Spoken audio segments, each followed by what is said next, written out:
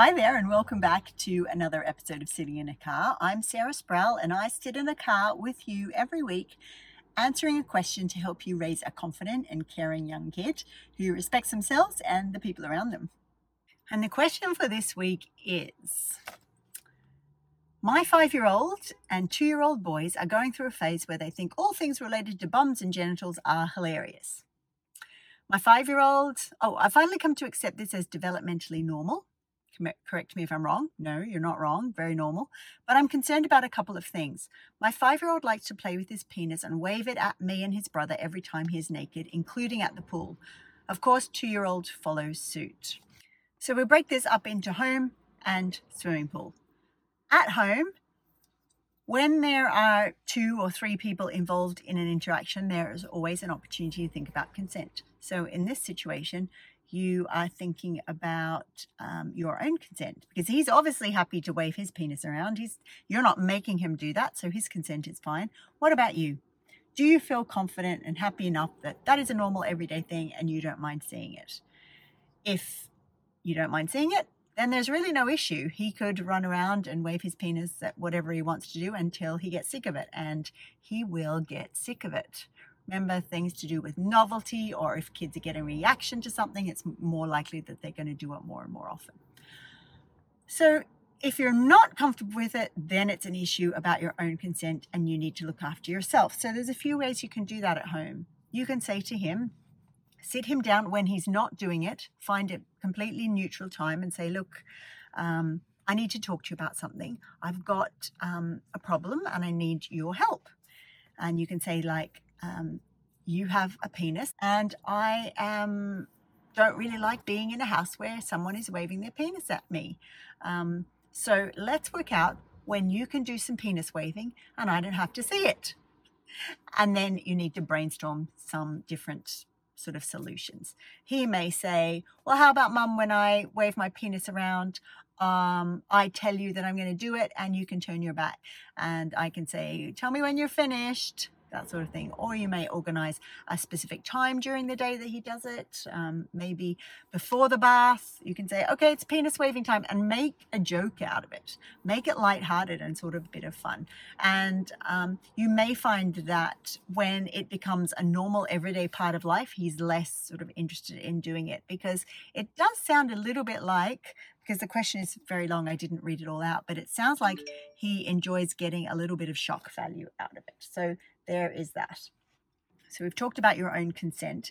Next thing is we can use basic parenting techniques. If you actually don't mind that he does it, but you just, want him to get on with things, or maybe you are not particularly keen for your 2-year-old to be doing it. Like, there could be a vast number of reasons why you're not comfortable doing it. Then you can use a distraction, like you would when we had toddlers and they wanted an orange. I want an orange, I want an orange. And it's a big tantrum and it's shockingly difficult. And we could use distraction, like saying, oh my goodness, it's almost time for Teletubbies. We need to get home, and start talking about everything else except the O-R-A-N-G-E word.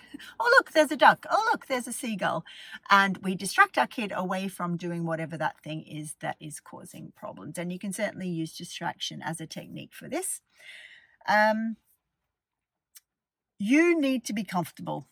You need to be comfortable. It's really important that you're comfortable. And I would illustrate that there are a lot of different cultures in a lot of different family homes. Because I grew up in Australia. In Australia, in the 70s anyway, there was a great freedom about children and nudity, and it would not be unusual to see children running around the swimming pool completely naked. And certainly in our family, even when my kids were small, if we were home in Melbourne, it would be a normal everyday thing for the kids to be running around naked in the backyard. And so every family culture is going to be different like that. And it's something that we can choose. Our family culture around nudity is something we can choose. We certainly need to take into account our background and how we are raised and our level of comfort around nudity. But the more comfortable we are generally around nudity, the more comfortable we can be when we're then confronting our kids about the interface, or the joining up between what our family culture is about nudity and the public culture around nudity. And that's what sounds like is happening for you in the swimming pool. So again, we need to bring our kid and collaborate with them about the problem that's going on, because at the moment, what you have noticed is that he is doing this action with his genitals and there are other people around, and in the culture in which we live, your take on it is that the people are not comfortable and so he needs to stop the behavior. So it could actually be that you sit down and you talk about how, okay, so there are different rules for home and there are different rules for the pool, and talk about what the rules are. You might even want to draw pictures or call a meeting. Young kids sometimes like to really be involved in a meeting because it's an adult thing, and call a meeting about the pool and the rules and how you can help him have fun at the pool, and at the same time keeping everyone safe and following the rules of the pool and the rules of the world in which we live, or the culture in which we live, or whatever it is. One story for you before I go, and this is about collaborating with children to set limits. My sister has a 4-year-old and a 2-year-old now, but when she had a 1-year-old and a 3-year-old, she loved going to the Melbourne Zoo. If you're ever in Melbourne, tourist tip for you here, the Melbourne Zoo is really great. It's a good day out for kids and families. And what was happening was, as her younger son, Razzie, started to walk, when they would go to the zoo, if Razzie ran off and her daughter ran off, both at the same time, my sister was left with she couldn't keep both kids safe. And that was a real problem. And what it meant was she wasn't able to go to the zoo.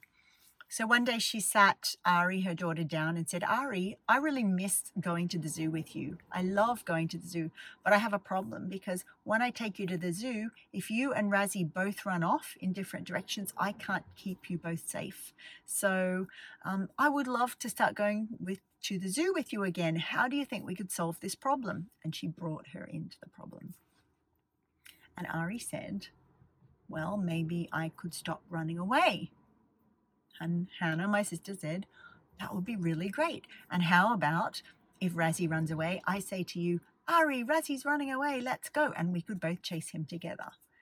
And Hannah was telling me this story this morning, and she said Ari hasn't run away at the zoo since, and that system works very well. And the reason it works well is because Ari had an opportunity to buy into the solution. She was able to have some involvement in it and create that solution and that strategy with my sister Hannah.